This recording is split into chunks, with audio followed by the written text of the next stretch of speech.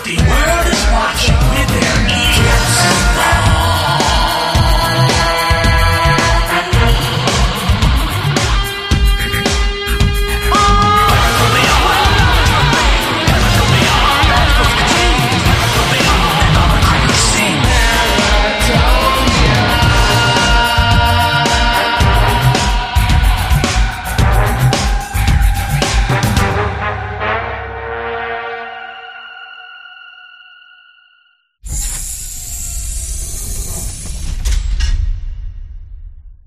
If you record audio for any purpose, chances are you want it to be heard. You want to attract the largest audience possible who can hear your message. That's where we come in. We're cyberears.com, a revolutionary internet service that will host your audio files and help you promote and track its popularity. Considering hosting a podcast to the world? We have all the automated tools to make the process as simple and easy as it can be. No technical mumbo-jumbo to work out. CyberEars.com does all the work for you. You record it, we take care of the rest. So don't delay. Go to CyberEars.com today and register for a free trial account. Upload your audio files and get heard. With CyberEars.com, it's your audio on your terms. Paratopia, this is a very special Thanksgiving edition, not only because our guest is one Deb Kauble. Oh, that's right. Thanks. That happened. That's right. Yeah, but because it's almost an experiencer roundtable, right? We've got Lee Townsend, who, as you'll recall from previous episode, is Jeff's former, ufological partner in crime and good friend, and an experiencer. Deb Kauble, of course, is Deb Kauble. And Jeff Ritzman, who we all know. Hi. So it's the crazies. The crazies are here. And, Right. Yeah. And so we're going to ring in the anti-Indian holiday with See, there it is. sauce and cheer. No, Jefferson, I'm very sorry. Yes. Yeah, my apologies for the last few hundred years. But Deb, so I guess let's preface this by saying you used to be Kathie Davis of Intruders fame, Budd Hopkins' book. Used to be. Actually, I probably the still artist am. formerly known as. And Yeah. of course, you are famously the woman who lost her alien to babies. Her alien to babies. Let me try that again. 3, 2, 1. You are famously the woman who lost her baby to aliens, right? See, you messed it up because that's not what my book says. No. I know. We're going to get to that in a second. What I'm saying is that you are famously that woman. Yes, And infamous would probably be a better word. But you would like to take issue with it, and in fact, you had something happen recently to you that really, pissed you off. So let's make this a no-holds-barred interview, and I guess let's start with, how is it that you became known as the woman who lost her baby to aliens, if that is not, in fact, correct? Well, here, first of all, you guys, I'm going to be cussing, so if there's any kids in the room, you need to have them leave now. I am the central figure in Budd Hopkins' book, Intruders, as you know. Not because I, wanted to be, but that's how everything happened. And in Budd's book, Budd took he spent like 3 years researching, investigating the family and me and the experiences that we reported, talked to neighbors, talked to coworkers, friends, the whole bit, right? He wrote his book, Intruders. And in his book, Intruders, he introduced to his readers our story and our things that we told him. And then he introduced to his readers, his theories about what he thought was happening to us. I went with him when he went and talked about this book because I helped. Well, I reached out to him because I was desperate. I was looking for help. I had exhausted every other means of trying to find, someone to explain to me what was going on with me and my family. I was freaking out, having a nervous breakdown practically. And I turned to him mainly because of my sister. She had a UFO experience, and then I had the dreams with the big black-eyed dudes and the whole thing, and then I saw that in his book, Missing Time. I'm like, what? So, anyway, he wrote this book. It got read a lot. They bought the rights to it to do that miniseries on CBS, Intruders. Well, they kind of, there's like maybe 5 minutes in that whole thing that actually came out of the book. All the rest of it's Hollywood crap. But in Bud's book, I even talked about that pregnancy that I had that I had never spoken to. I didn't understand why I mentioned it to him. I never said I got pregnant by aliens. I told him I got pregnant. I always said that I got pregnant by my fiance. And I've always said that. Then I've always, said that I my mother took me to the doctor. I had a pregnancy test that was positive. I got a physical exam. I have the medical records. I have 6 copies of all that I've got passed around to family and friends.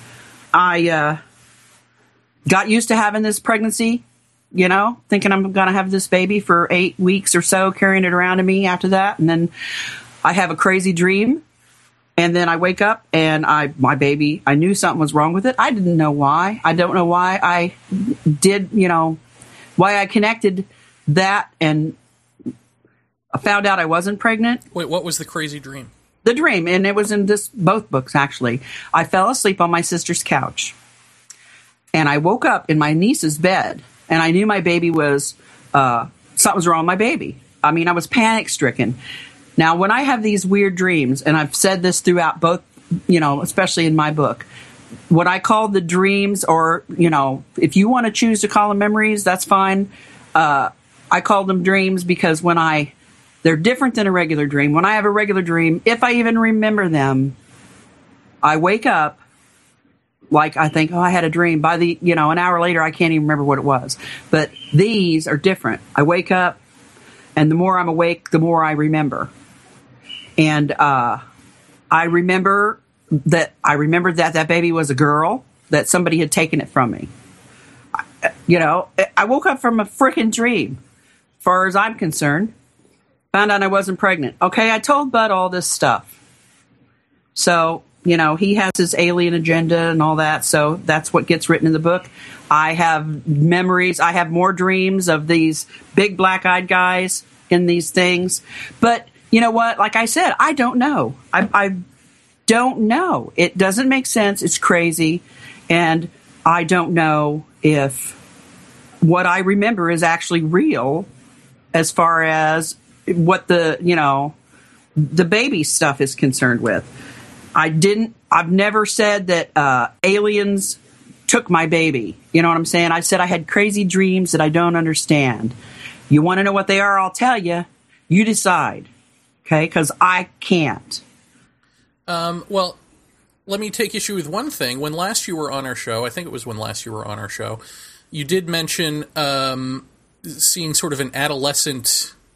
Yes, I've had dreams since then. Oh, it was a dream, the adolescent child. No, that was the one time I saw that child in the patio. It wasn't a dream. Are you referring to when she was standing in my patio? Right, yeah. Right, looking through the slat. No, that wasn't a dream. But I don't know if that was what I thought it was or not. I felt that it was, but I'm not sure. Okay? A lot of people have weird shit happen, and you think you think you can connect it to something, but you're not really sure. I connected it to that because I saw the big eye looking at me. You know what I mean? But we've talked about this before. When you lose a baby, it's traumatic. And I know how I deal with traumatic situations.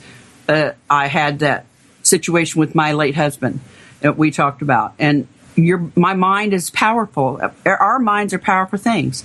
I don't know why I connect that to that girl. That was not a dream. But as far as like the time that I saw those things with the little girl, the toddler, and she didn't want to look at me, I call that a dream. I felt that was some kind of a dream sequence or altered state even. I don't know, but I don't know for sure. That's my whole point. I don't know for sure. And I hate it when people do that. And I've always kept my mouth shut because how am I going to fight that? Because I tell them what I see, and what my dreams are, what I think are dreams and what I think are memories. And sometimes I'm not sure. But nobody wants to hear that. Well, and this is something that people would want to say to you, I think, well, gee, why didn't you speak up before? But I didn't speak at all. Well, you did in I your did, book, didn't you? Yes, I did. I spoke up. I mean, you wrote a book. I wrote a fucking book, God damn it! And if you would look in the motherfucker, you would see that. That's my point too. I wrote this book. Let me look. 92, 91. I went back after this dude wrote this article in this indie paper. I went back and I looked in my book. I'm like, did he not read this shit? Well, okay, let's get into that. Set that up for us. What has happened recently that's really set you off? Well, you know what? It's like I didn't speak about this at all for 10 years. My husband died. Well, it was longer than 10 years. After my husband died, I got tired of fighting it, and I just needed to get away and get my brain back together, And then I thought maybe the world might be ready to pay attention more, listen, and other things happened in my life that kind of propelled me back to it. And I'm like, okay, let's try this again. So I accepted a rare talk. I went down and talked to a small paranormal group in my hometown that I was introduced to by my other paranormal peeps. And they didn't know a whole lot about UFO stuff, so I went down and talked to them about the book. And they were very nice and very open-minded and listened, and I talked for like an hour. And then I was approached by this guy. He said, hey, you got any of those books left? I said, yeah, I got about 20 copies left because they haven't been in print for years. I mean, they've been out of print for years, but I bought a bunch of them up. I had what the publishing company let me buy up really cheap what was left because I just hated the thought of them getting burned. So I did. I said, yeah. He goes, well, there's this used bookstore here across the street. You could do a little book thing and I'll write something in the local paper about it. I'm like, okay, that's fine. Well, he writes this thing, and when I start reading it, first of all, he told me I could look at it before he published it, which he didn't do, which, you know what? Other people do that too. Whatever. Pisses me off, but what am I going to do? He got the details of that night right, pretty much. But then as I got to reading, I'm like, you know what? It looks like the dude just kind of, listened to an audio tape of what, because he had recorded what I talked about. And it just looked like he wrote down that. And then he writes something about she was abducted by aliens and taken on a spaceship somewhere. And I'm like, wait, whoa, I don't ever remember getting on a spaceship. And I don't know, and I've told you this before, Jeremy, I don't know whether they were extraterrestrial or some other dimensional thing or time traveler. I don't know. I don't fucking know. I'm not one of these kind of people that says, oh, they're from, Zeta Reticuli and they're coming here to fight the whatevers and do. That's fucking bullshit, okay? Because I was there and I don't know what the hell happened. All I know is remember what I saw. Anyway, this guy, he writes this in there, okay? Then at the end, he goes like, she's the first person to claim to have her hybrid baby stolen by the aliens. And I'm like, whoa, this motherfucker did not read my book one single bit. He doesn't get it. They don't care to look deeper. And it made me mad. I thought, you know what? It's no different than it was 25 years ago. Nobody wants to hear the depth of it. They don't want to delve deeper to it because it must be just still too fucking uncomfortable for them. They just crazy sells. They just want me to be crazy. And, I'm fucking over it.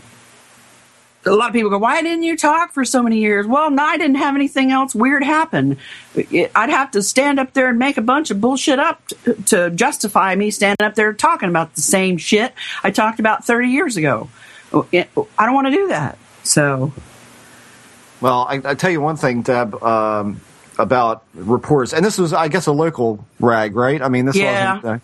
And that's the thing that really killed me. It was where I was born and raised, and right. I started getting calls from old school chums like, "What the fuck is this shit?" I'm like, "Oh what? God!" I'm like, "God damn it! This is it." I can tell you one thing. I was interviewed. I don't know. It's been more than a few years ago, and it wasn't for this. It was for a completely different endeavor. And the guy attributed all kinds of really dumb stuff that I didn't say. I mean, this must be like a kind of a hallmark staple for some of these local reporters to just kind of either embellish or just flat out attribute things to you that are untrue. I mean, that actually happened to me twice within a pretty lengthy article, that he just said things that were not true, that I did not say. So I'm not surprised. A couple of years ago with the culture contact stuff, and it was innocuous enough that I sort of let it pass. But yeah, I mean, it's amazing that reporters just lie. They just truncate and then lie. Yeah. And listen, I was 23 years old when that shit happened. Just like I told Jeremy, I'm a little bit older now. For maybe, possibly even, I'm thinking one of the reasons I didn't take a stand sooner or earlier is because I was young. I was young and I didn't realize what I was able to do. And I'm not the same person I was then. I don't take shit from people like I used to. I was a big fucking doormat. I had like welcome stamped across my head. And not just in this part of my life, but in all parts of my life. And a lot of things in my life are changing. And I'm tired of people's bullshit. I'm tired of the bullshit everywhere. And I'm just, maybe I'm getting senile like my old man, but I'll say what I think now. Hey, Jeremy, do you care if I read this thing I wrote? The letter that I sent you? Sure. You don't mind? No, go for it. Okay, because that sums it up to me quickly, because I had time to think about it, you know what I mean, when I wrote it. So, and then we can go from there. Anyway, I wrote this. I put it on my website. I wish they'd publish it in that magazine, or that newspaper, but I know they won't. Anyway, my name is Debbie Jordan Kauble. I'm better known as Kathie Davis. This is a pseudonym given to me by Budd Hopkins when he wrote the book Intruders, Incredible Visitation to Copley Woods, about me and my family. This was Budd's book. I'll skip past that. The book my sister and I wrote took that central experience and told first person move forward from that point. If anyone ever really took the time to look and read both books, actually read them, they would note that in neither book did I ever claim that I was abducted by aliens from another planet and that aliens stole my baby. This has been a bone of contention for me for 27 years. It's part of why I chose to begin talking about it again and finally stop talking about it again. I figured if I closed my mouth, people would stop putting words in it that weren't mine.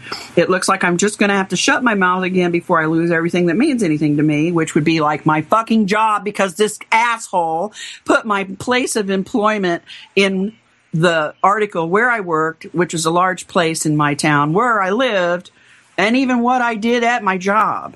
And the bad part about that was when this dude showed up at this book signing, this motherfucker was crazy. Seriously, foaming at the mouth, conspiracy theorist, crazy. And it scared me because I thought, now I'm going to have to worry about this bastard sitting in his car waiting for me to come out from work now, because he knows what I look like and he knows where I work. Thank you very much, Mr. Hunter. Anyway. So wait a second. The foaming at the mouth crazy guy was not the reporter. No, that was just some guy who showed up for the book signing. All right. And as a matter of fact, he was the only guy who showed up, and he didn't even buy a fucking book because he didn't have enough quarters in his plastic bag to pay for it. He had it's a good life, isn't it? He had a bag of change that he carried around with him, like a Ziploc baggie full of change, and he didn't have enough. Yeah, you need to do more of those talks, Deb. I know. Seriously, I think the reason that nobody showed up was because of the way this guy wrote this article. Oh, yeah. Slanting it so tragically, it fucked me over is what he did. Yeah. And then, like I said, he printed my kids' names, their real names. He printed where I worked. He printed what town I lived in. He printed what job I do at my work. Why do you need that shit in your fucking article? I've never heard of such a thing in my life. That's bullshit. Yeah, they don't even do that for human interest stories. I mean, you need to protect me from, have a little respect for my privacy and my family anyway, for Christ's sake. Well, not just him, but the editors as well. I mean, that had to be approved by an editing staff. Well, somebody approved it. Yeah, I know. Now, but anyway. Guy isn't just a reporter, right? He's part of a UFO organization? No, he's part of a paranormal organization. I see. Really? Yes. Because, I'm into paranormal shit now, too. I've been in that since 2008, with my interest in EVPs and things like that. I've always felt there's a connection somewhere with all that. Know. But, so anyway, let me finish this up real quick. It seems that most people still aren't ready to hear what I have to say. I have never done anything but report to Budd, to my readers, and to anybody that would listen to me that something extraordinary happened to me and my family, something that terrorized me into near nervous breakdown, something that I have no explanation for, that I don't understand, and that I can't seem to make clear to people. I have no idea what I was looking at that night. I don't know what it was. I don't know where it came from. I don't know why it was here. All I can do is describe what I saw. Nothing more, nothing less. I don't know what it was. I don't know if it was alien as an extraterrestrial. I have no idea where they came from. I don't know what they did to me or to my dog that made us so sick, other than the 15 minutes or so that I do actually remember, by the way, which I still don't understand, and I have a hard time thinking about because it was so freaking crazy. And I remember most of this without being under hypnosis. I can tell you it scared the shit out of me and made me sick as hell, and I believe it was responsible for making my dog so sick that she had to be put down. I can also tell you that all the vivid dreams that I had, all the shit that popped into my head from who knows where through the years, and what my own personal theories are about some of what happened. And I always prefaced in my book, these are my personal theories. This doesn't mean it's real, kids. That's literal. This is my thoughts on it, but I can't prove anything. I did my damn best to try to explain it, but I can't tell you all the stuff you would really like to know because I have yet to find that out. Some of it I would like to know too, and some of it, frankly, I am good with not remembering. I figure that when I'm able to remember it, it'll come back. If I never do, well, then that's okay. I did my best to try to debunk my own stuff. I looked for every reasonable explanation. I contacted everyone I could think of and was told over and over again what it was not, but never what it could be. During the course of my life, I found myself pregnant. I'd always contended that I was pregnant by my fiancé. I have never claimed to have been impregnated by aliens, never had any sexual encounter with an alien, despite what might have been written by unscrupulous writers looking for a boost to thrill factor in their story. I have never claimed that aliens took my baby. I did describe strange, vivid dreams. One night I woke in a panic thinking there was something wrong with my baby, and I specifically called it a dream. I explained why. I did eventually go back to the doctor, discovered that I was no longer pregnant. I also had vivid dreams associated with the loss of this baby. I am fully aware of what my human mind is capable of when faced with something as traumatic as losing what I thought was my baby. After having been told I was pregnant and becoming accustomed to carrying this life inside of me, to have it just be gone, with no explanation, not even a chance to say goodbye, was traumatic. I don't know if my vivid dreams and memories of dreams were my mind's way of dealing with this traumatic loss or something else. I cannot explain why I was freaking out about my baby even before I found out I was no longer pregnant, unless it was because of the vivid dream that I'd had the night before. Maybe I was having a psychic moment. I cannot explain why I felt compelled to tell Budd about my lost pregnancy that evening in my driveway. I don't know. That's my point. I keep telling this over and over, and nobody wants to hear it. They're all focused on Budd's theories regarding my experiences and pregnancies and ignore my feelings about it. Maybe it's because making me look like a crazy person gives them permission to discount everything I say. Then they don't have to feel uncomfortable believing there might be something out there that they can't understand and have no control over. I don't know that Budd is wrong. I just know what I feel. I cannot tell you how many times I've had this conversation, and it goes something like this. Them. I thought you were just another nut job from the Bonies looking for her 15 minutes. I never thought I would say this, but after hearing you speak, I gotta say I'm on the fence now. I was a non-believer, but you're so compelling now that I have to rethink this. You seem, normal. Me. Look, trust me. If I hadn't seen what I'd seen for myself with my own two eyes, I wouldn't believe me either. I'm right there with you. It makes it even harder for people when they find out I don't do drugs, I don't drink, I'm a member of Mensa, I passed the lie detector test, and I passed psychological testing, and I know the difference between there, and there. I have concluded that this happens so much because, 1, Budd's views are assumed to be mine. 2, nobody has ever really read my book, which is a distinct possibility. 3, the general public feels more comfortable thinking I'm just crazy. Some crazy-ass lunatic who thinks the aliens from Zeta Reticuli snatched me up, had sex with me, and turned me into their breeding machine, than to simply believe that this crazy shit could happen to someone who isn't crazy, and it could happen to them too. To even consider that this world we live in is not what we assume it to be, and we are not always in control of what goes on around us, is just too much to deal with. Budd's theories about aliens and extraterrestrials and their agenda here on Earth could be correct. Who am I to say the difference? I was in the presence of something extraordinary, and I still don't have a fucking clue. I'm still searching for the truth. I have memories, I have dreams of stuff, being told stuff, of seeing things in strange places, but I don't know if it came from somewhere outside or from somewhere inside. I have strange memories of symbols and things I made and cut out to show other people what was in my mind. I think I might know what some of them mean, but I don't know for sure. I don't know that all this stopped when I had a hysterectomy because something in my body or brain chemistry changed. I'm not a doctor, and nobody ever bothered to look at my chemistry either then or now. I even made comments to one of the doctors who examined me in New York at that hospital that it would be okay with me if they found that I had some new mental disorder, as long as they could give me a pill for it and it'd go away. I do know that hormones did not mess up my parents' backyard that night. Mental illness didn't make me sick for a year with rashes and fevers, kill my dog, or create red flashes and shake houses and make balls of light where multiple independent witnesses reported. It doesn't explain the fact that I was missing all day as a child and the police were called to find me. Sleep disorder does not explain any of the mass data collected regarding that night, my case, that of my family. I think that's why I've always disliked the term abductee. I don't feel like an abductee. I never did.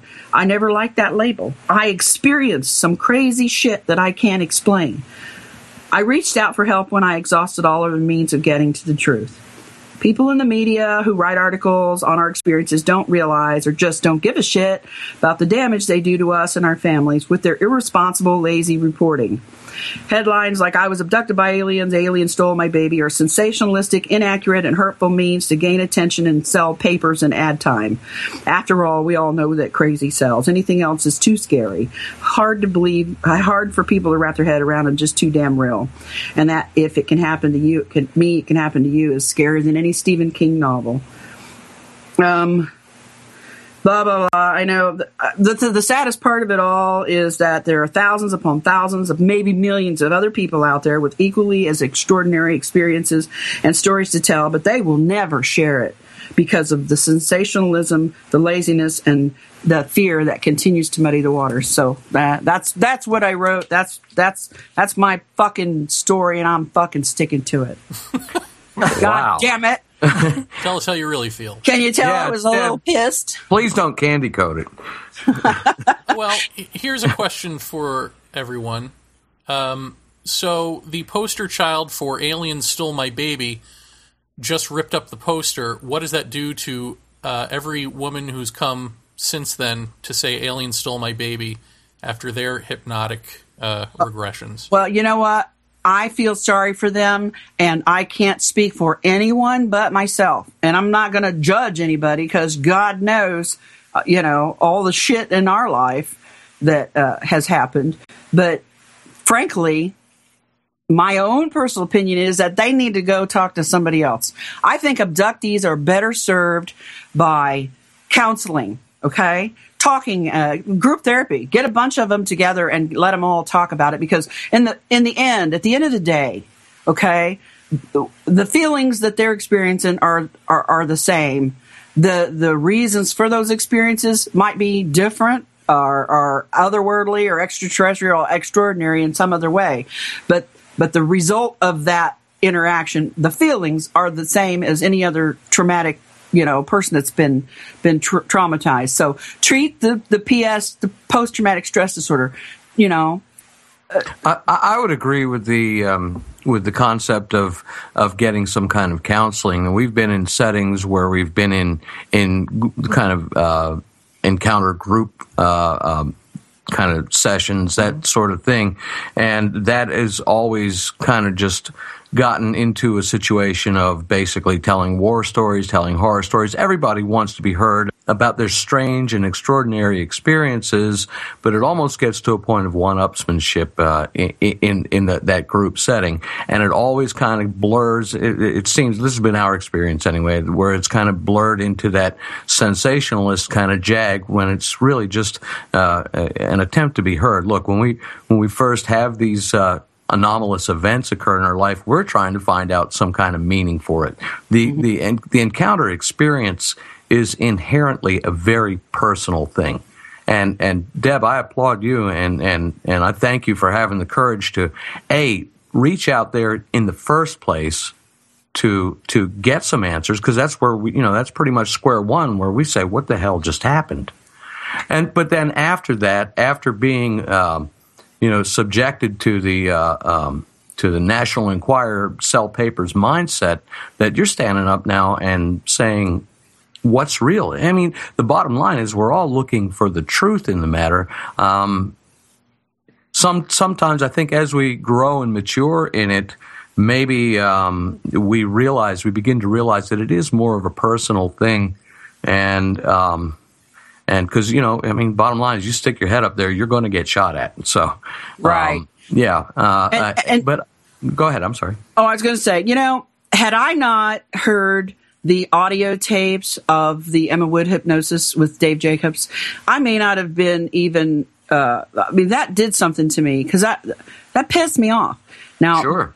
Fortunately, Budd didn't handle me like that. Of course, like I told Jeremy, this was 27 years ago. But I'm disappointed in Budd that he has stood up and taken Dave's side. Because God damn it, just listen to the fucking tape. That speaks for themselves. You can't explain that shit away for nothing. And the way I look at it with that woman, that she's been labeled crazy like this now too. Okay, she's really kept meticulous records and stuff. Crazy people don't fucking do that. Yeah. God damn it. Hello. Yeah. Well, and the motivations originally, they may not have been nefarious motivations as far as it, but I've become a great distruster of regressors, because it's too much. There's too much opportunity for suggestibility at that point, and we as a culture have kind of grown into this.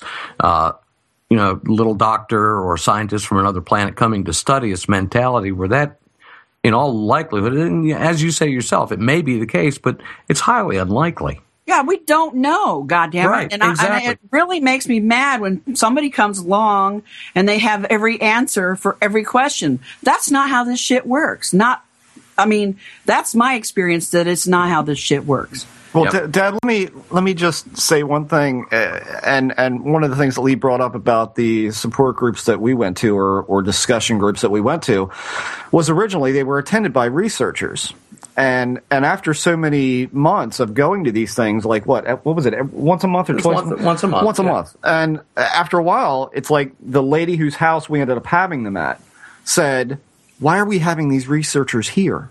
Right. What are they doing? They don't need to be there. Yeah, we're fodder for them writing the next book or the next Yeah, paper. fuck that. Right. And that's fine if they're doing something constructive with what you're saying, or what's and they're going to give you the money, some of the money they make. Well, I mean, all that aside, it's like it comes down to, we talk about the culture. How about the culture of ufology? How about the way this has all been portrayed by largely, I'll say it, three men, Hopkins, Jacobs, and Mack, who have kind of set the tone for this. And now we're finding out years later from people like yourself that really this is not holding to the pattern that they put forth. And that's even set up a culture of like a mass suggestibility as far as this is okay. Well, I had something happen to me, and it was published this way, so this must be what it is. And Deb, I too have had a case of a woman who came to me, approached me. She heard I was involved in the topic, and she told me that something happened to her, and she basically turned up. She had been absolutely celibate, and she turned up pregnant one day. And she, very similarly had, gotten excited, gotten her mind wrapped around being a single mom, that sort of thing. And she got the test. It was all confirmed. Then about 8-9 weeks later, she comes up, she goes for a checkup, and she's not pregnant anymore. That happens a lot. The family doctor told me, he said, we see this a lot. I'm like, really? Typically in miscarriage, though, and I've been in a situation where we've gone through that, when that happens, you pretty much know it. Yeah. Yeah, I have those girly bits. Trust me, you know. Yeah, right. Well, that's what I'm saying. So, I mean, and the bottom line is all we can really do is chalk it up to an unknown and say, wow, that's weird. We don't know. But then she gets a hold of a book that says, oh, okay, well, you were taken into a spaceship and impregnated, and then they came back after your little nursery period, and they took the fetus.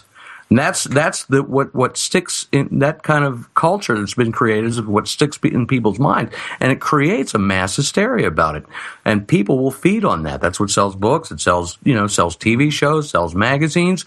Who the hell's going to buy a book that says something happened to me, but I don't know what it is? Right. Yes.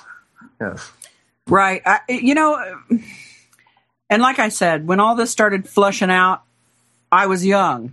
I was talking to somebody about the other day, and I thought, I've had to, because I'm doing, I told Jeremy, I'm trying to do a revised edition, expanded and revised of this book that my sister and I wrote, especially when my sister's health is still good enough that she could do this.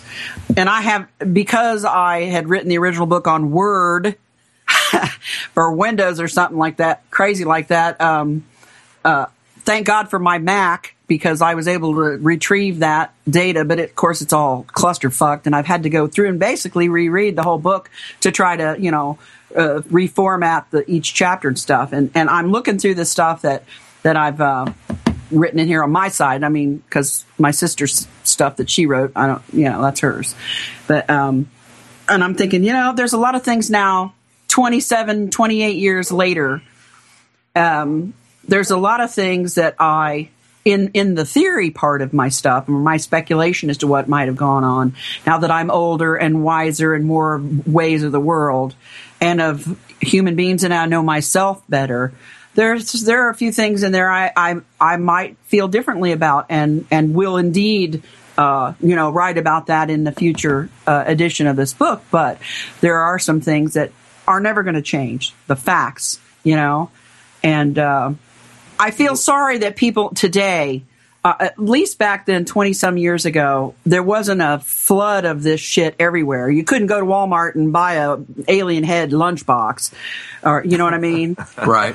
It's everywhere now. Back then, it wasn't. And things were, that time was a little different. But it's a different time, and we're dealing with different kinds of people and different people that have been exposed to different things. So we're going to have to take a different approach to this whole quote-unquote abduction thing. Absolutely, and that's the one thing that I've been, I've been away from this this field for about 15 years, and just recently, through a set of life-changing circumstances, I've found myself involved in the subject matter once again, and happily, you mentioned. Speaking with some people that are the real extreme conspiracy kind of people, and then you have the people that just poo-poo it and say, well, you're just crazy, or whatever. But now I think we come out of it, and what I came out of it after this time off has been really a kind of a healthy sense of skepticism. And I think that's the voice that needs to be heard, is saying that, yes, unquestionably there's something going on.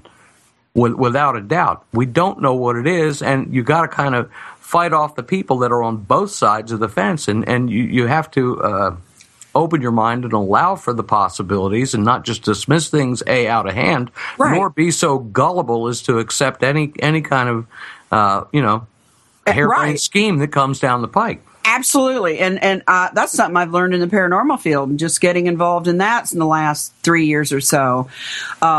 We go into a situation and debunk, and I'm not using the word debunk as in the UFO debunkers, but we look for the explanations, and 99% of the time we can find it.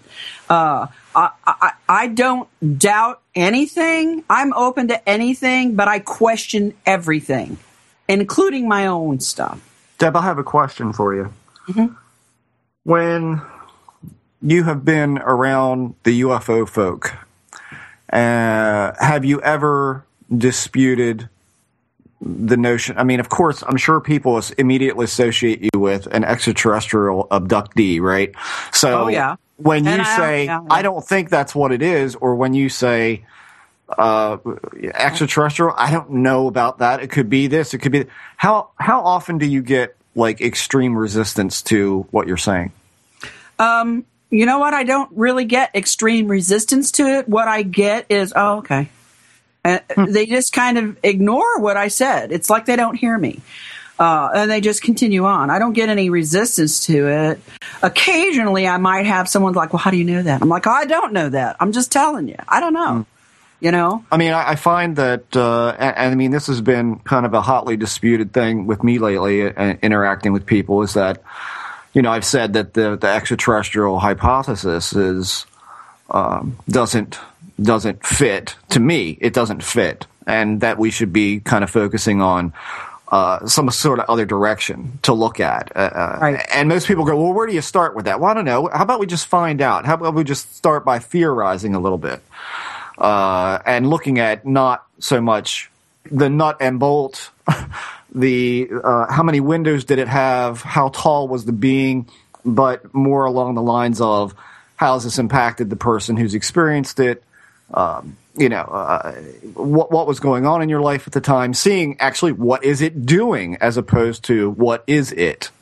And in asking those questions out in public, on the net, I should say, in public forums, I've been met with like a fair share of resistance to that. It's like, well, we know what this is. We know that this is what it is. Yeah, I mean, it's like the fix is already in. I know. You know what I mean? Mm-hmm. It's already in. And now to try and break that down is a really hard thing. And I think, Deb, you've seen that firsthand, in that people don't want to hear the reality of it, which needs no sensationalism at all. Yeah. It's like I said, it's easier to think we're crazy than they can discount everything we say. I mean, because like I said, I've had a lie detector test that I passed. I've had 6 hours of psychological testing, and I've had an hour of verbal psychological testing by a hospital in Columbia Hospital in New York City, or the psychiatrists up there. Okay, that tell me I'm not crazy, I'm not insane, I'm not delusional. That the only thing they could really diagnose me with was post-traumatic stress disorder. You got to have stress, a trauma to have that, basically. Okay, I don't drink. I'm in Mensa, so I'm not, stupid. And I don't take drugs. And so it's really, really hard to hear me say the things I say and not be frightened by it on some level. And so they latch on to the sensational shit, and then they write me off completely. And I'm like, you guys are missing the fucking boat here. There's some big shit going on all around you, and you ain't seeing it because you still got your head up your ass, and you need to stop and look. Did you in a million years ever even dream that you would be met with this kind of crap? Well, you know what? No, I thought I thought it was the time. Now maybe people would be more open and listen to me more because of all. But you know what? They don't want this. They want that fucked up, crazy shit. They want that. And even the people that claim to be experiencers appear to want that. Some of them do. Mm-hmm. And I don't get that. Really, I don't get that. But well, you're still involved with the paranormal. Yes.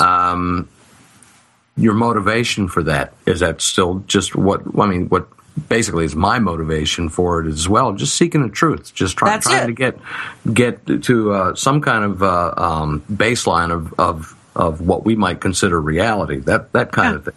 Yeah. The only thing, that's me. And I'm just finding out that reality is not really real, or there's a whole bunch of them, and where am I at in all this?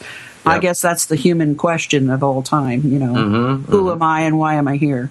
Certainly.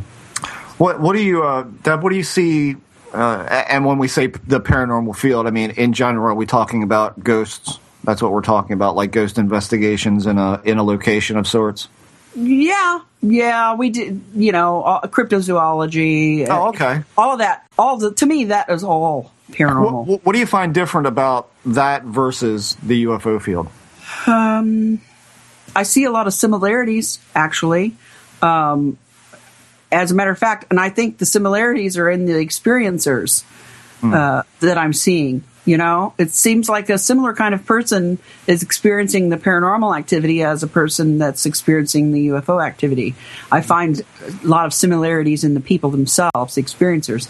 And I see in what way do you find something similar to them? I mean, in the genuine, in what I feel are genuine cases, not clear, obvious mental illnesses or clear, obvious hoaxes or, that, but just genuine. I see people, for the most part, that are above average intelligence, that are above average in ability of thinking the outside of the box, that are more open-minded to I'm not saying so open-minded their brains fall out. They're still skeptical, but yet they're open to extraordinary things.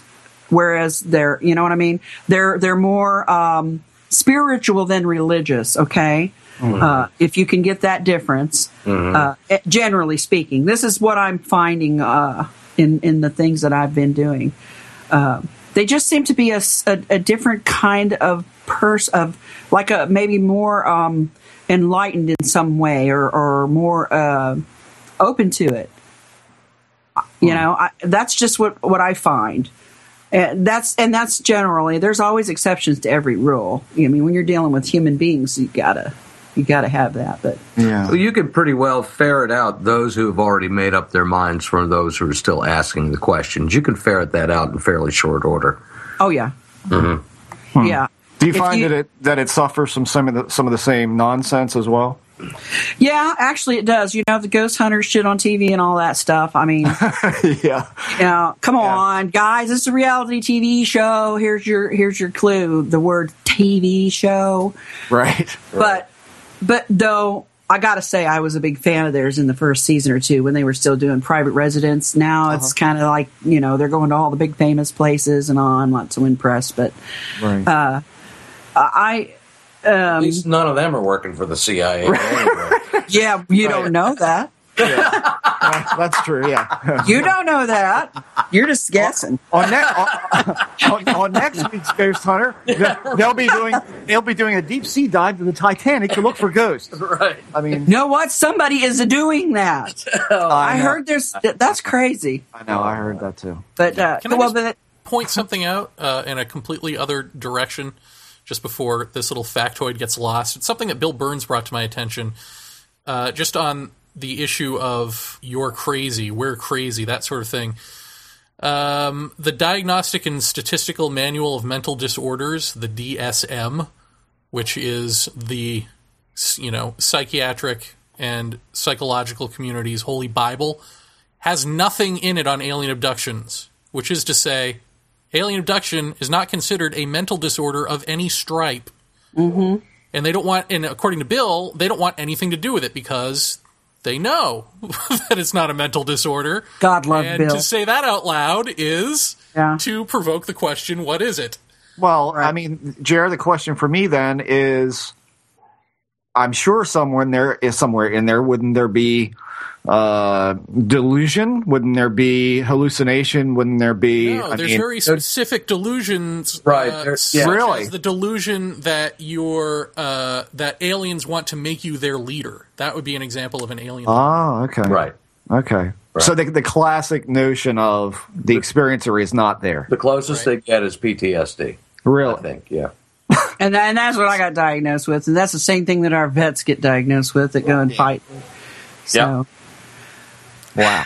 But fact, and as far as if you go to their you just look it up online and go to the website, you can plug in whatever you want for disorders and they'll come up. And so I was just doing that while we were talking here, and I plugged in alien abduction, and like I said, the closest thing you even get was what I just said. So go have fun with it and see what you can find. But no, alien abductee ain't there.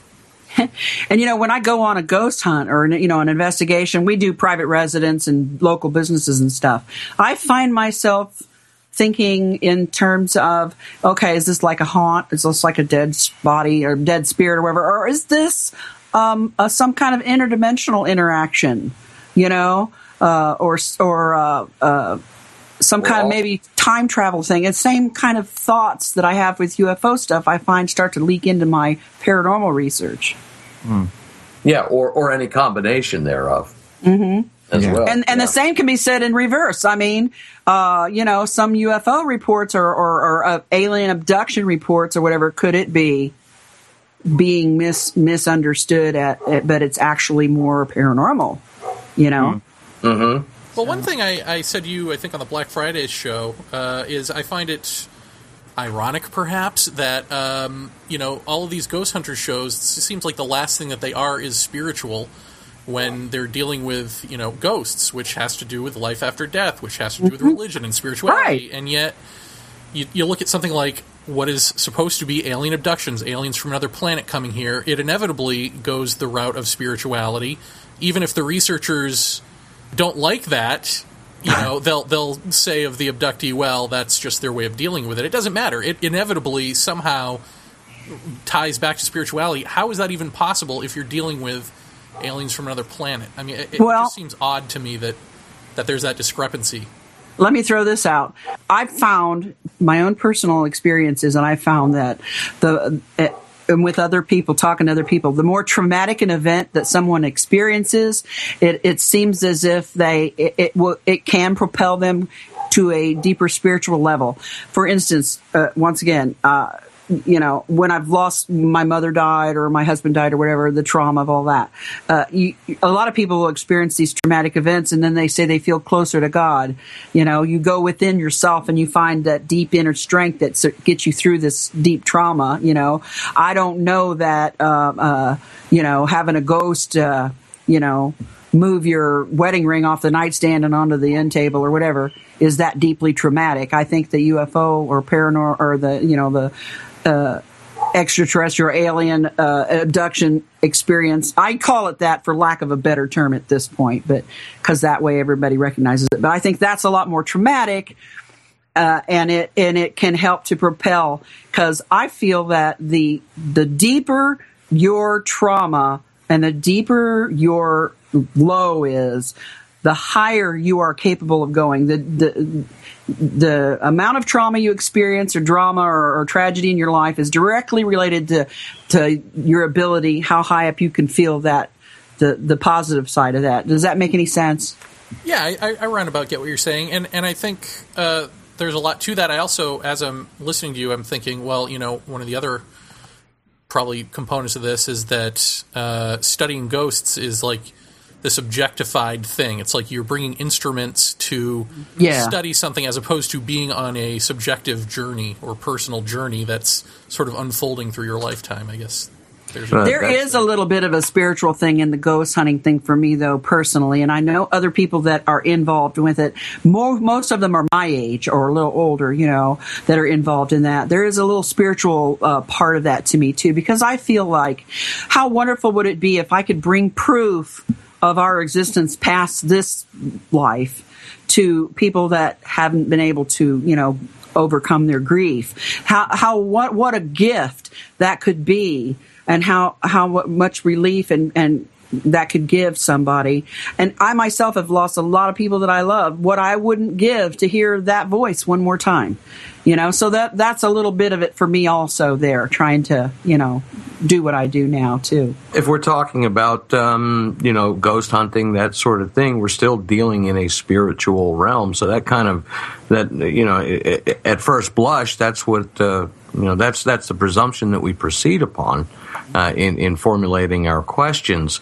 Referring back to your prior question, though, Jeremy, and with a little broader brush, are you referring to people that maybe have the nuts and bolts, hard, this dimension only kind of experience, either with the contact or with just sighting, that kind of just seem to evolve into the Space Brothers kind of scenario? No, it doesn't have to evolve into the Space Brothers scenario. I think that can happen. I think that's sort of the delusional part of it, but I'm talking about more along the lines of coming out of seeing the nuts and bolts aspect of it and thinking, wait, there's something deeper going on here, even if my hypnotherapist doesn't want to see it. To raise the questions. Yeah, to raise the questions, to not have them be answered by nuts and bolts. Yeah. We did a little chat on our Paratopia live chat last night, and someone had said about the Kim Carlsberg interview that her story of, the aliens, basically saying I'm a puppy mill, I'm a, alien puppy mill, that whole thing, the hybrid aliens, the puppy mill, the stolen pregnancies, nuts and bolts aliens from Zeta Reticuli, it feels stale. Like, whatever you may or think about Kim Carlsberg or her personal story, just that story template now feels stale. And I completely agree. Like, I hear this. I mean, it doesn't even matter to me who the person is telling it to me. It just feels wrong now, Like, in a way that it never did before. It feels like this is stale and old. So, what do you think? Do you think there's going to be a reaction from this phenomena to once it feels stale to us that it changes?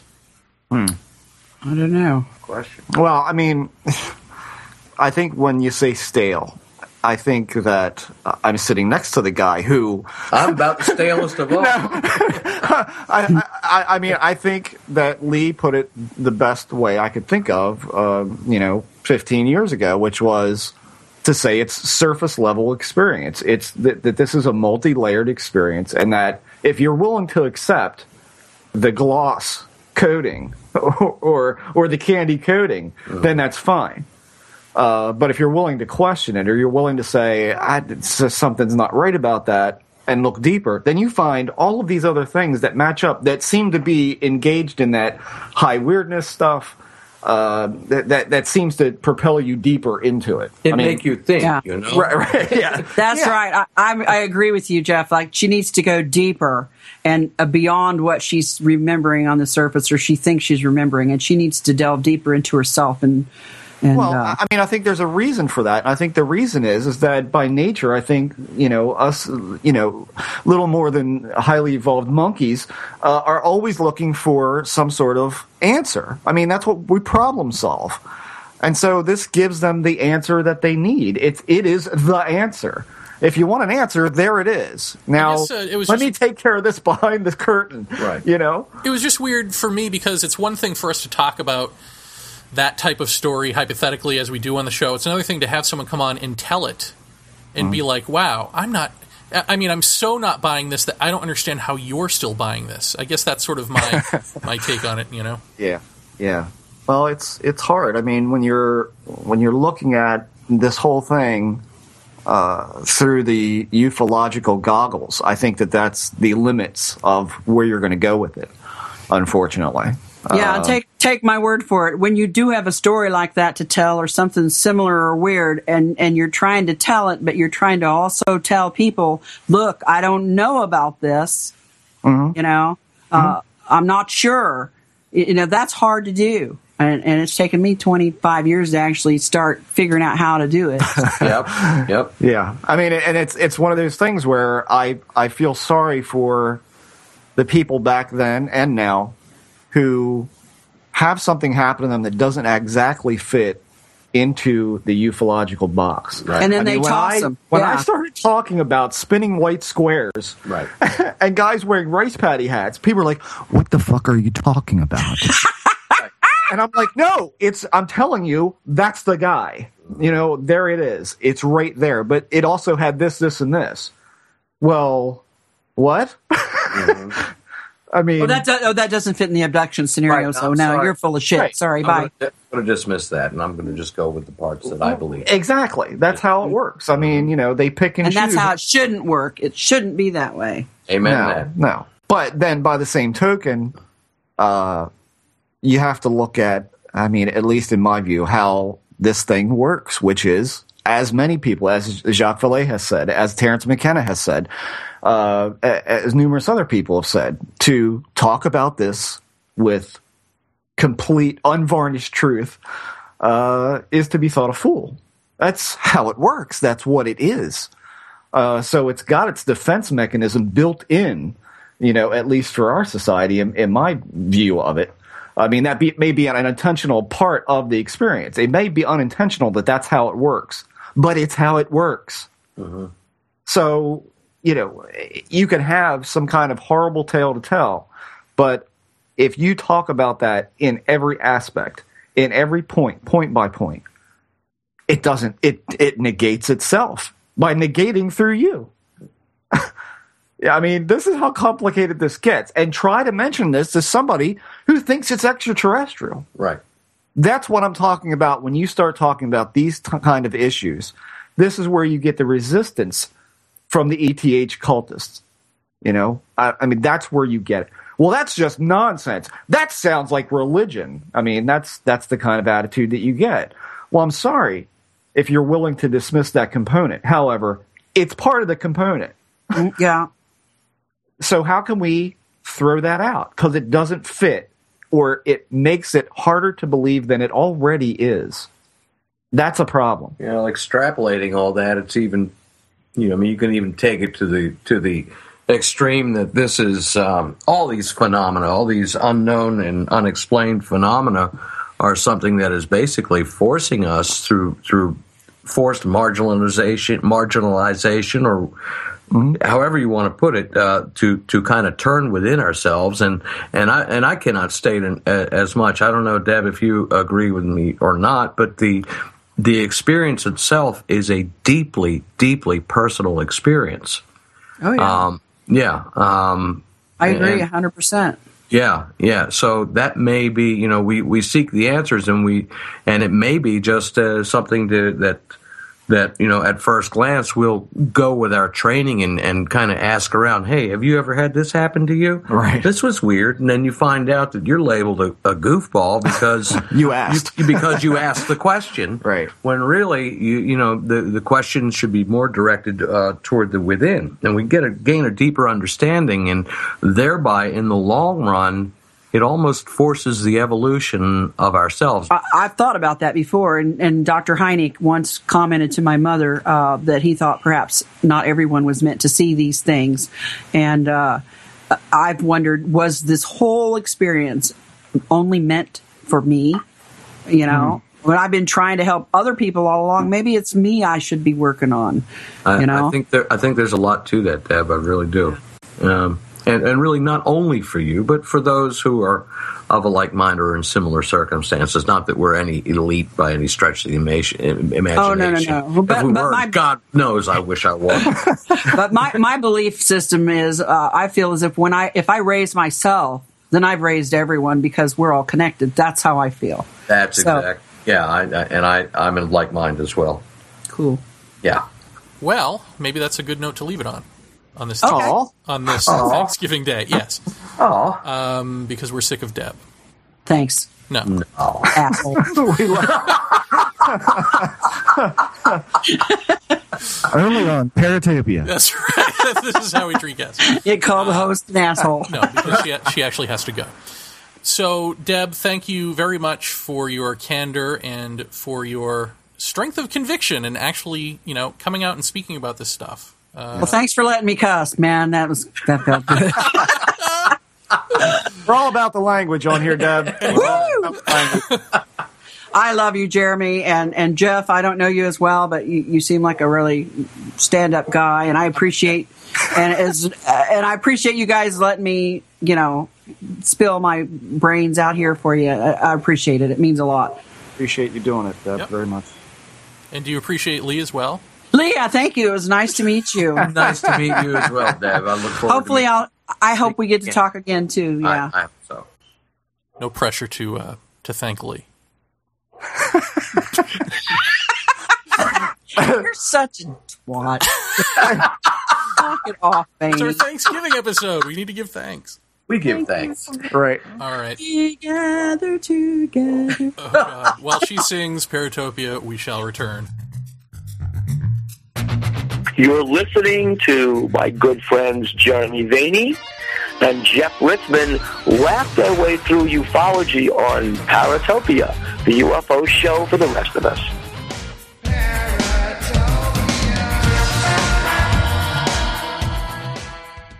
So the Jeff. So the Jer. So the Lee. So the Jeremy. That's right, a swerve. Right.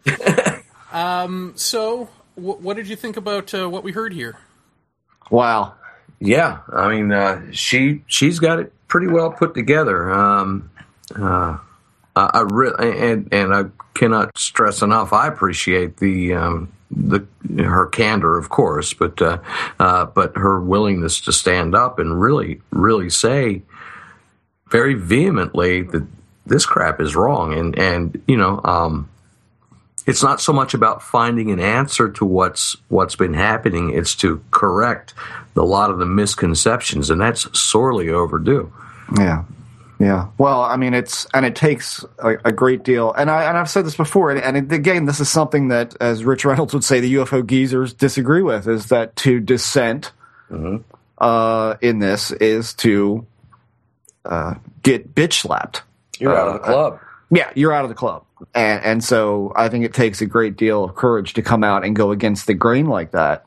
Absolutely. In the way that she did. I mean, to really smack it down and say, this ain't it. This is not, I've not been portrayed correctly. And what's more, I've been abused by the press. There's the other half. Right. I mean, who does that? Who's not just the press, but also in a paranormal group himself. I mean, yeah, it's like double whammy. It sounds like, I mean, who does that? Who prints where you work, your children's names, where you live, your phone number? Who does that? That's I mean, what is that? That is not cool. I mean, that is. I can understand the embellishment. I can understand how they wouldn't just plain out tell the truth. I mean, I can understand that, but what? I mean, I've had it happen too. I've been misquoted. Yeah, many times. Yeah, I mean, that flabbergasts me. It flabbergasts me that, she's not calling the editor and asking for this guy's job. You kind of got to pick your battles. I guess that's it. Yeah. But yeah, I think she's kind of set the tone now. I mean, and reaffirmed the tone that we've had on this show about the picture that's been painted of this whole thing since the get-go in the public's view. We're not talking about people inside the little sphere of ufology. We're talking about the public at large. Right. This is how they view it.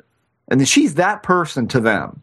And we wonder why we can't get more eyes on this that are thoughtful and and articulate. We wonder why. It's no wonder why. I mean, when we start out as hardcore believers, I think, and then we learn to start to question, and we learn to start to come around to that. And unfortunately, it's almost like, and I don't want to.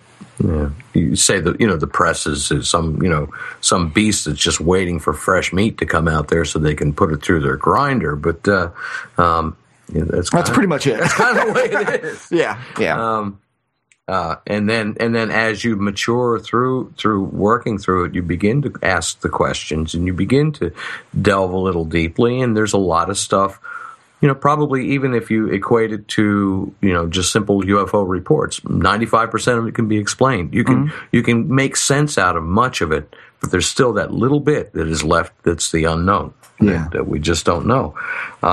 She has the courage, Deb has the courage to come up and say and shout from the rooftops, something happened, but I don't know. And I applaud her for that. I really do. Yeah. I think we're seeing the difference between people who are willing to evolve with the facts versus people who bury them to keep their story alive. That's a great point. Yeah, that's an excellent point. But something that we talked about off air that I think is worth noting or pretty amazing or weird is how just on this show it seems like we're seeing the story arc or a story arc unfold. Like I'd said, I think that this is probably our most important show since Emma Woods, for the simple fact of who Deb is or was, Kathie Davis, the poster child for this. And what once you pop that balloon, then I think all the rest of them have to be popped, because that's what that whole narrative was based on. Aliens stole my baby was that,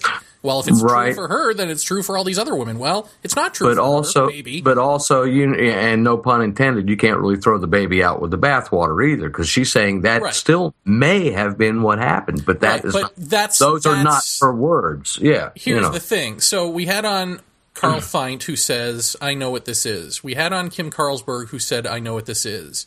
He's a ufologist. She's an alleged experiencer. Then we have on Jacques Vallée, who says, we don't know what this is. Right. And then we have on Whitley Strieber, who says, we don't know what this is. Right. And now we're having on Deb Kauble, who says, we don't know what this is. I feel like if you look at this arc for the last few episodes, it's pretty compelling. It's pretty compelling that the I don't knows have it. Yeah. Isn't that funny? It's almost like a Seinfeld episode. It's a show about nothing. Right. You know? Yeah, it is. But it's intensely, no. Not that there's anything wrong with that. Not that there's anything wrong with As it. long as I'm Kramer.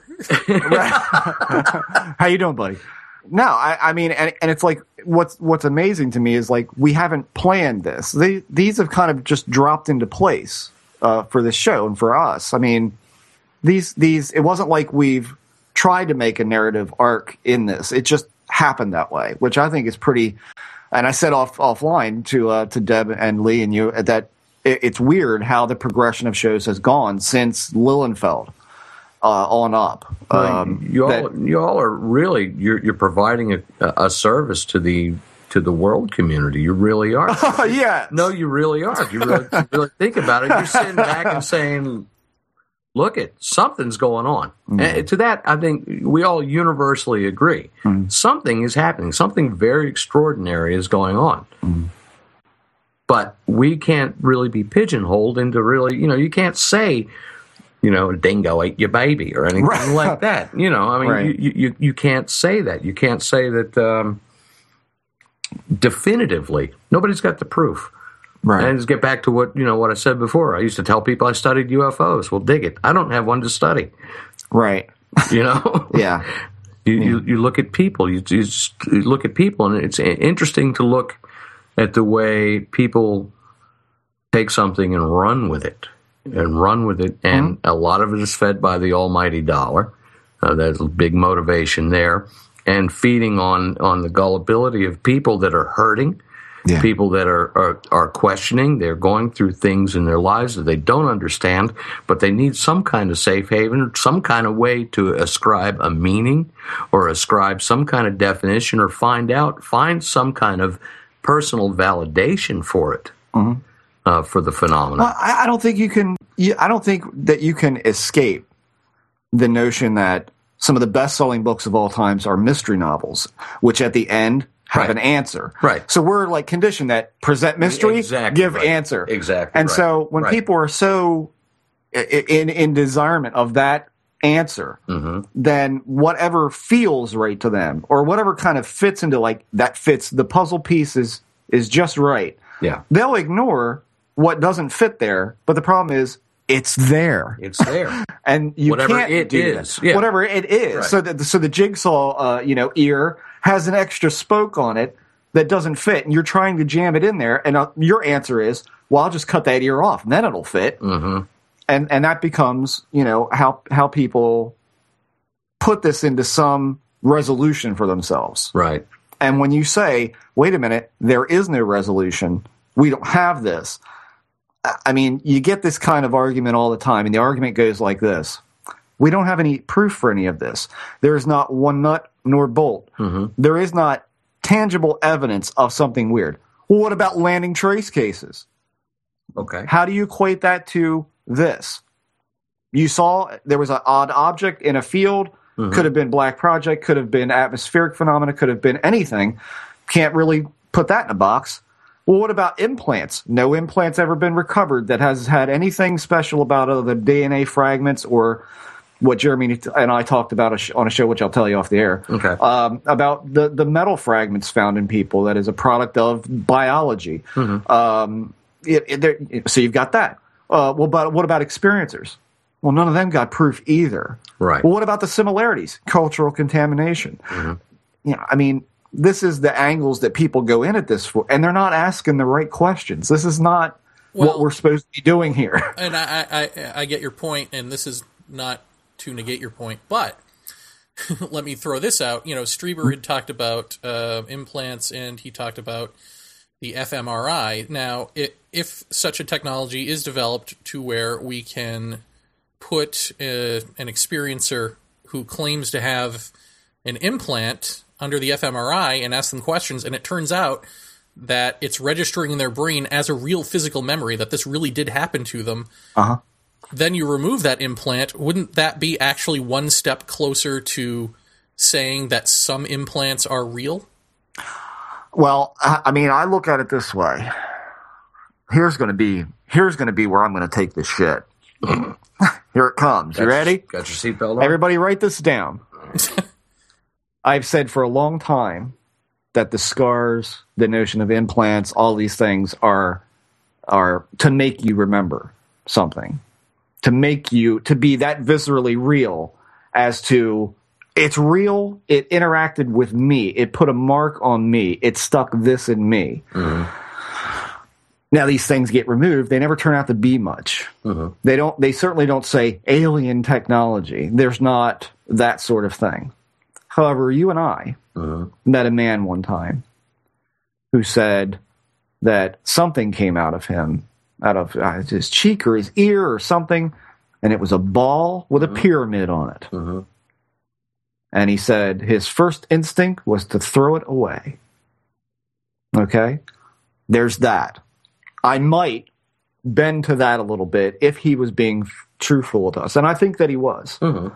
The other half of it is, Jeremy and I have talked a lot about magical practices in this stuff. Mm-hmm. And sigil magic. We've been trying to get on some people to talk about sigil magic. We've had a couple listeners talk about it. But if this falls into some kind of realm of an object implanted in you for some kind of symbolic purpose, what if that's what some of this is? What if it has nothing to do with tracking you like an animal? What if it's got a completely different meaning in that this is a symbolic implantation of something? You know, I mean, that's what I'm thinking. Like something like, I think most of it is glass and bodily fragments, bone fragments, migrating pieces of dirt or whatever. So what you're saying is you don't know. How can anybody?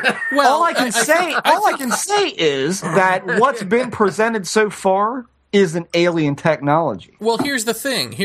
Agreed.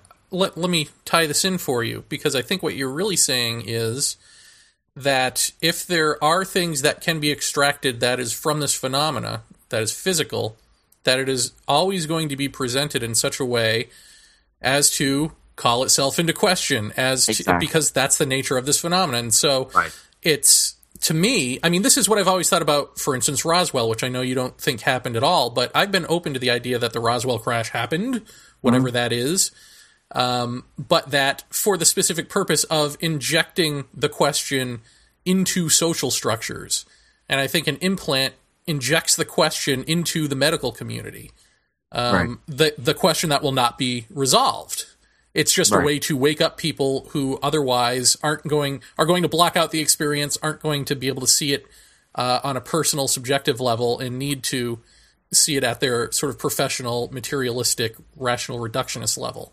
I think that's kind of where I was coming from before, Jeremy. I think a lot of this is the wake up call, because this phenomenon or these phenomena occur on such a deeply personal level. I keep coming back to that, but and this extraneous, these little extraneous bits that are always going to be marginalized, always going to be called into question, is really going to call down to really the bottom line. You know, where the rubber meets the road is where your belief structure will stand for, basically. Mm-hmm. But it's all could be, conceivable that it's a wake up call just for introspection, to grow inside of us.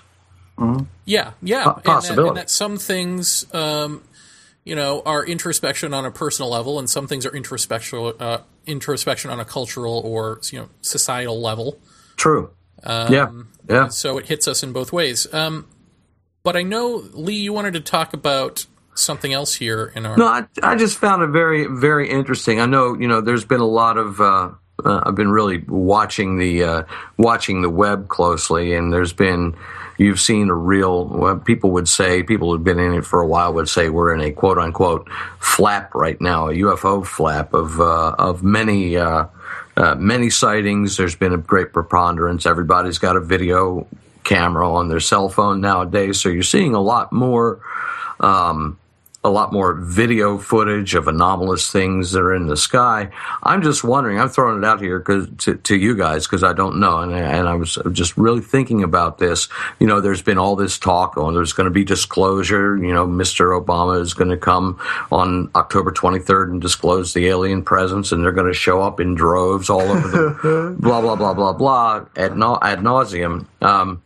But then you see almost daily, there's more and more, you see more and more videos of things going on. People are being kind of en masse being enculturated into thinking that, well, this disclosure really is imminent. It's really going to happen. But I tell you what, I see an awful lot of the footage that appears on YouTube is just kind of off the hook, you know. I mean, you see the videos of airplanes and people put the header, you know, UFO disguised as a standard aircraft. Yes. Okay, and then you just see all these things that you know, and referring back to what we said earlier, you know, 95% of these can be explained through, you know, by one means or another through in-depth analysis.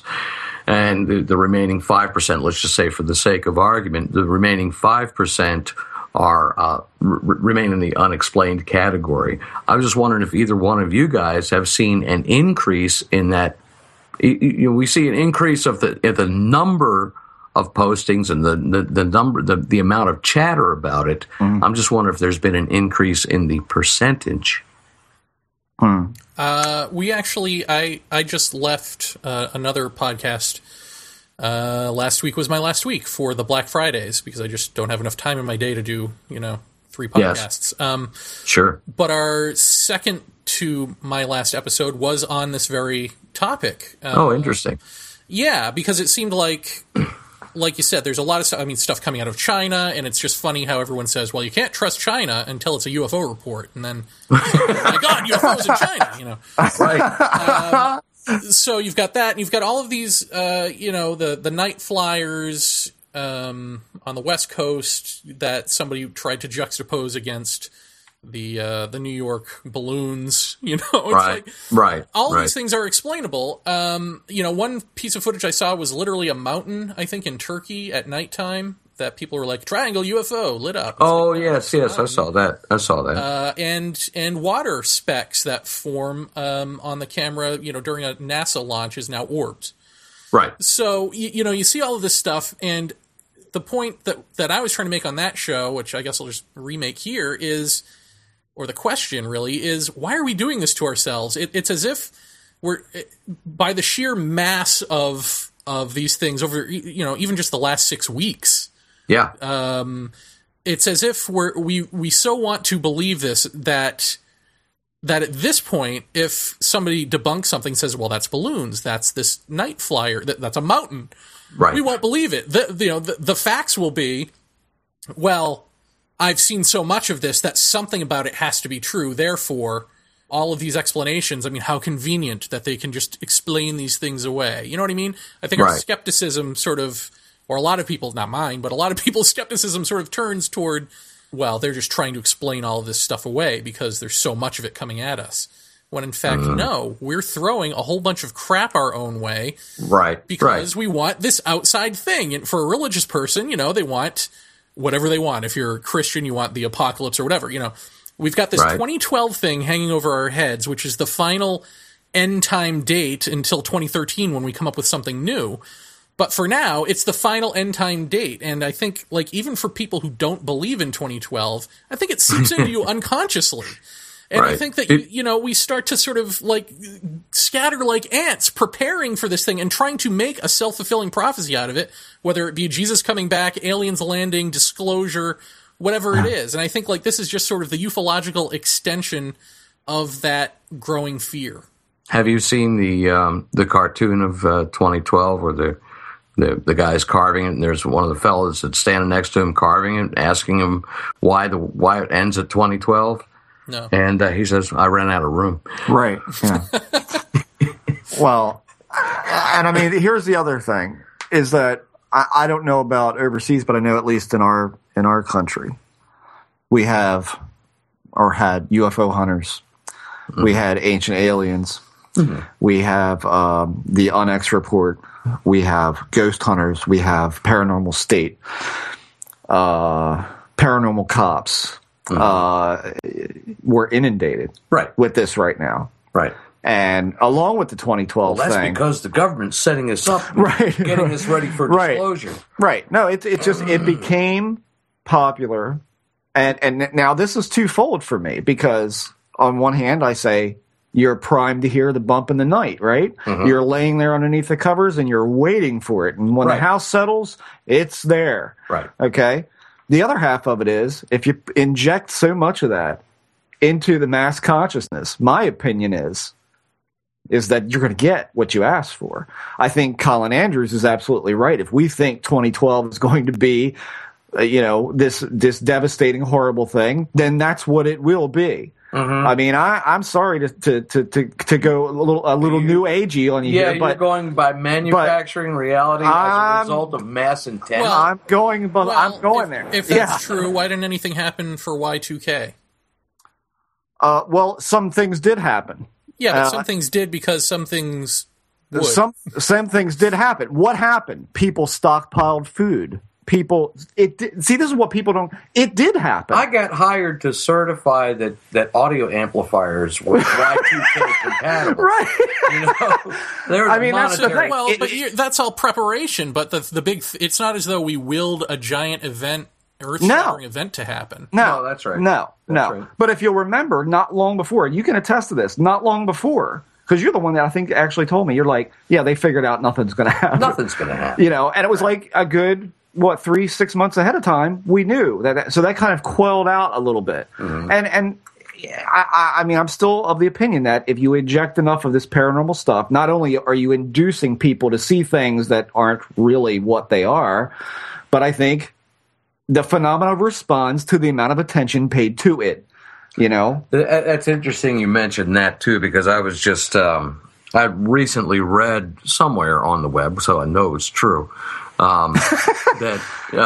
Basically if you want to have contact with these critters, fellas, interdimensional beings, whatever you want to, you have to invite them. Oh yeah. Okay, and as you invite them, they will come. Build it, and they will come. All right. Now, I compare that up with my Judeo-Christian upbringing. That and all the horror movies and all the demon movies that I've seen, right? And I say, well, the devil won't enter your house unless you invite him in, right? Okay, interesting. I know what you're saying. I mean, the mechanism of some of this stuff looks like whatever you think it looks like. I mean, that's really true. And we said that 15 years ago. We were talking about this very thing. And I'm going, I don't know if he's right about this or not. I don't know where he's getting this. And then as time went on, I'm like, you know what? He was right. We clothe it with our cultural bias. Yeah. Well, let me throw this at you, too, sort of a skewed version of what Jeff was saying about the media, which is the other point I tried to make on the Black Fridays, that we're not where we think we should be based on what our science fiction has told us we would, where we'd be. And so you've got these, we're an entertainment media culture, right? And we've got these movies that have amazing CGI. Yeah. And so virtually we're amazing people. We're an amazing society, but in reality, it's pretty third world compared to what we can come up with in movies. So I feel like there's, even that is like us trying to push our way into where we think we deserve to be, or where we envision ourselves, where we've been told that we should be, through this whole push for disclosure, push toward this bogus Star Trek society. It's like it's like in our heads we're going, why hasn't this happened yet? I mean, we've been watching it for decades on the screen. Why isn't this us yet? Well, it just must be a matter of, reaching out to what's there because we've been told what's there. I don't know. I think there's something in there that needs to be looked at. And along with, of course, just the fact that the global economy is so poor. I mean, just all of these things build toward us looking outside ourselves for the next big leap in evolution or whatever it is. Do you think we marginalize ourselves though? I mean, I was listening to Lewis Black the other night and he's standing there with his iPhone and he says, you know what? They told me as a kid I'd never have a computer. Now I've got one in my hand. Mm-hmm. What the fuck is wrong with you people? Do you know what we have here? Do you know what this, and another guy says something about airplanes. He's like, people get on planes every day and we never realize you're sitting on a chair in the air. Mm-hmm. And I mean, I remember when Lisa and I first got married, we'd watch Star Trek Next Generation and we'd sit there and watch them punching into this little thing called a pad on the Enterprise. And now we have them. Right. So it's like, on some level to me, it feels like, what's enough? What is enough? How far do you think you have to go? I see exponential growth in technologically. What I'm not seeing is it in other areas of spirituality. I don't see the next step. And that's what I think Jeremy's talking about. Is like, what's the next step in our development as spiritual people? Here's a problem with that, and this is something that I don't think people are going to agree with me on, but that's fine. Okay.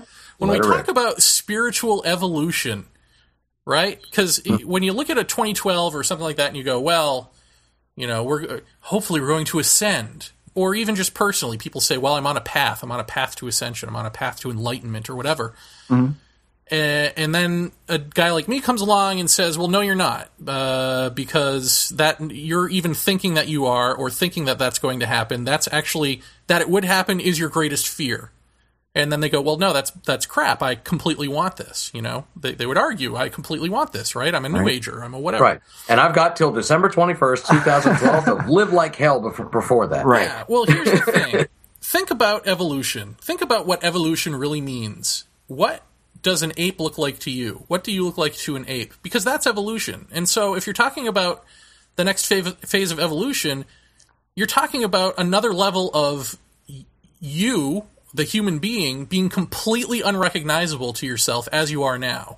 Right. So it's not as though you can take you with you in evolution. It's not as though you get some sort of egocentric upgrade.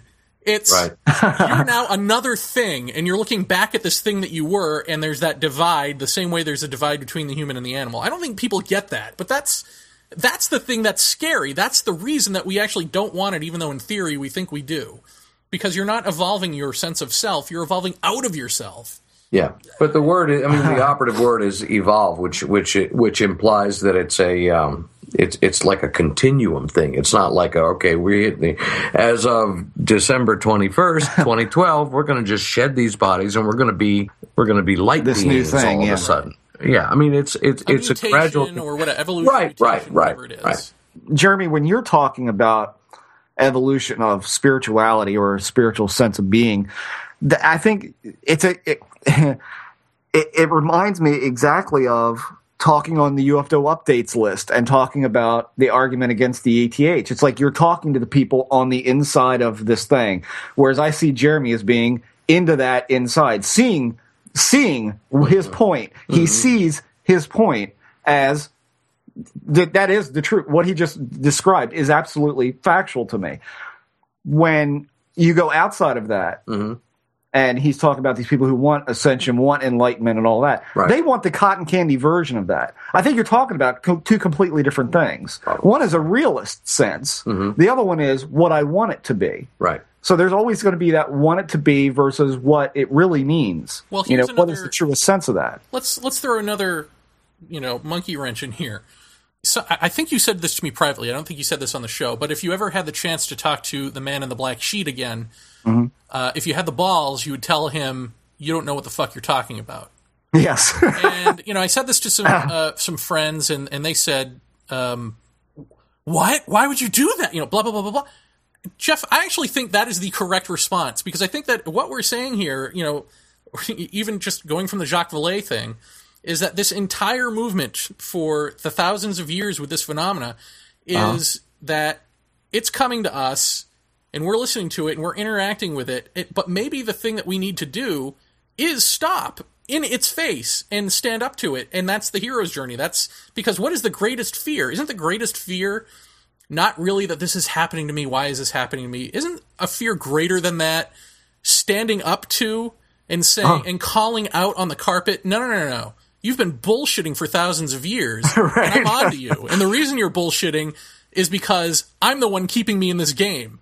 And so I'm going to take myself out and then see if it evolves. See if truly the fucking curtain is pulled back, and then it's like, welcome. Welcome to the next phase. You have finally passed the test after, thousands of years. Jeff, I think you should do that. Can I have your guitar? Right. I mean, my thing is that Jeremy's telling me this thing of them, the other, right, saying this is going to happen. Mm-hmm. And my answer is, horseshit. How do you know? Right. What do you know? Prove it. I mean, what are you talking about? Mm-hmm. This predictive nature of some of this alien stuff that's come out is it's very, it's all prophetic, all this prophetic stuff, and I'm like, bullshit. What does that mean? And I got that, and Jeremy, that idea in my head actually came out of Jacques' book, mm-hmm, because it's like every part in there that I read. I mean, this is what I got out of this book. It leads us. It's leading us like a ring through the nose. Mm-hmm. Come here. Mm-hmm. Look at this. Mm-hmm. You see this? Mm-hmm. Now, do what I'm telling you to do. And my answer is, fuck you. My answer is, no, I will not be led around by the nose by you. Right. You're going to tell me what you are. Mm-hmm. And by proxy, what the hell you want. Right.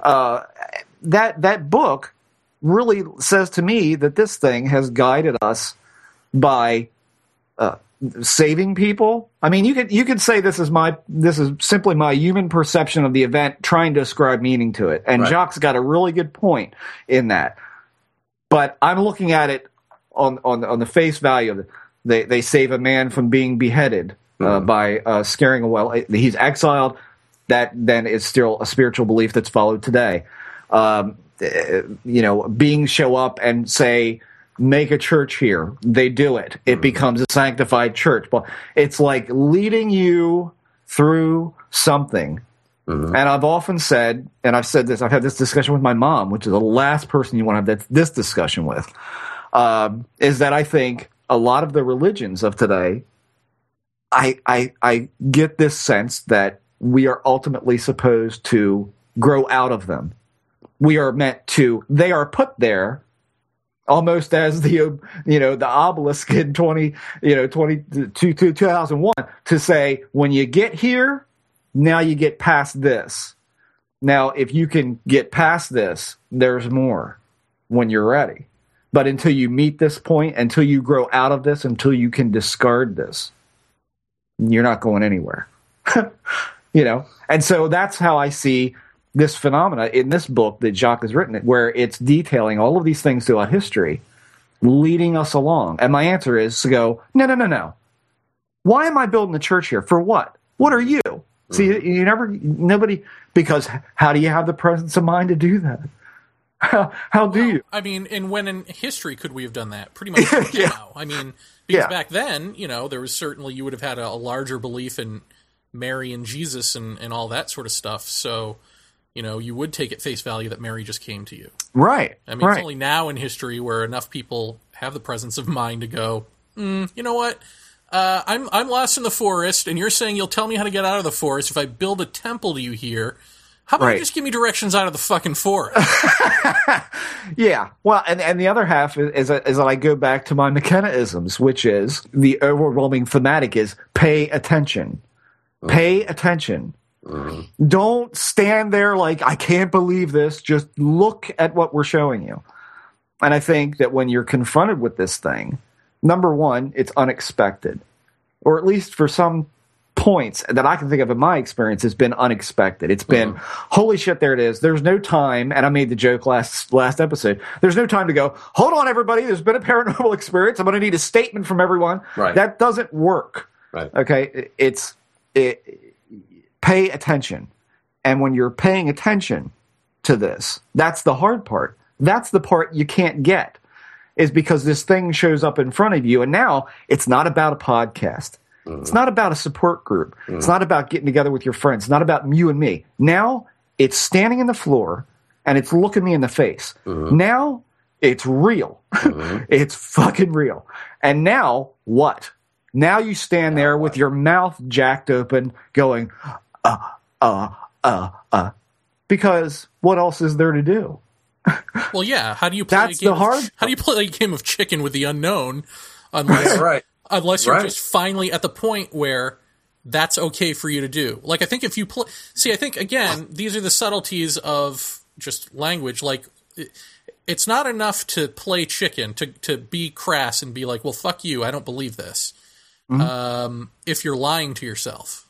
You know what I mean? Then I think the phenomenon will eat you alive because you're lying to yourself. But I think the second that you're not, the second that you are completely, wholly there in that moment, you know, and this is the only thing that you can say or react with, and it's real, then I think there's a possibility that the next revelation will happen in this for you. You have just described a classic hero story. Yeah.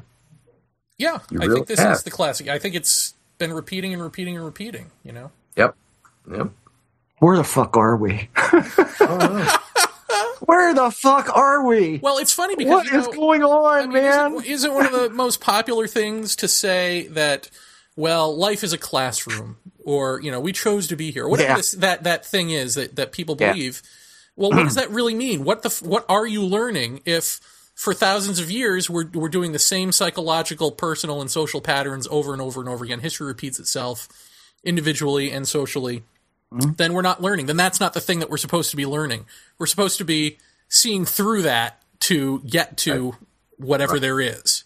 Right. You know what I mean? I think we've outdone ourselves, and it's time to move on. And I think that the people, you know, that we intuit that again on some level, we intuit that, and then because we're fucked up and out of balance, it becomes it becomes this repressed thing that gets expressed in other ways, like the computer that becomes our substitute for oneness, you know, the internet or virtual reality or whatever, or this push toward, you know, alien God who's going to come down and, you know, befriend us or whatever.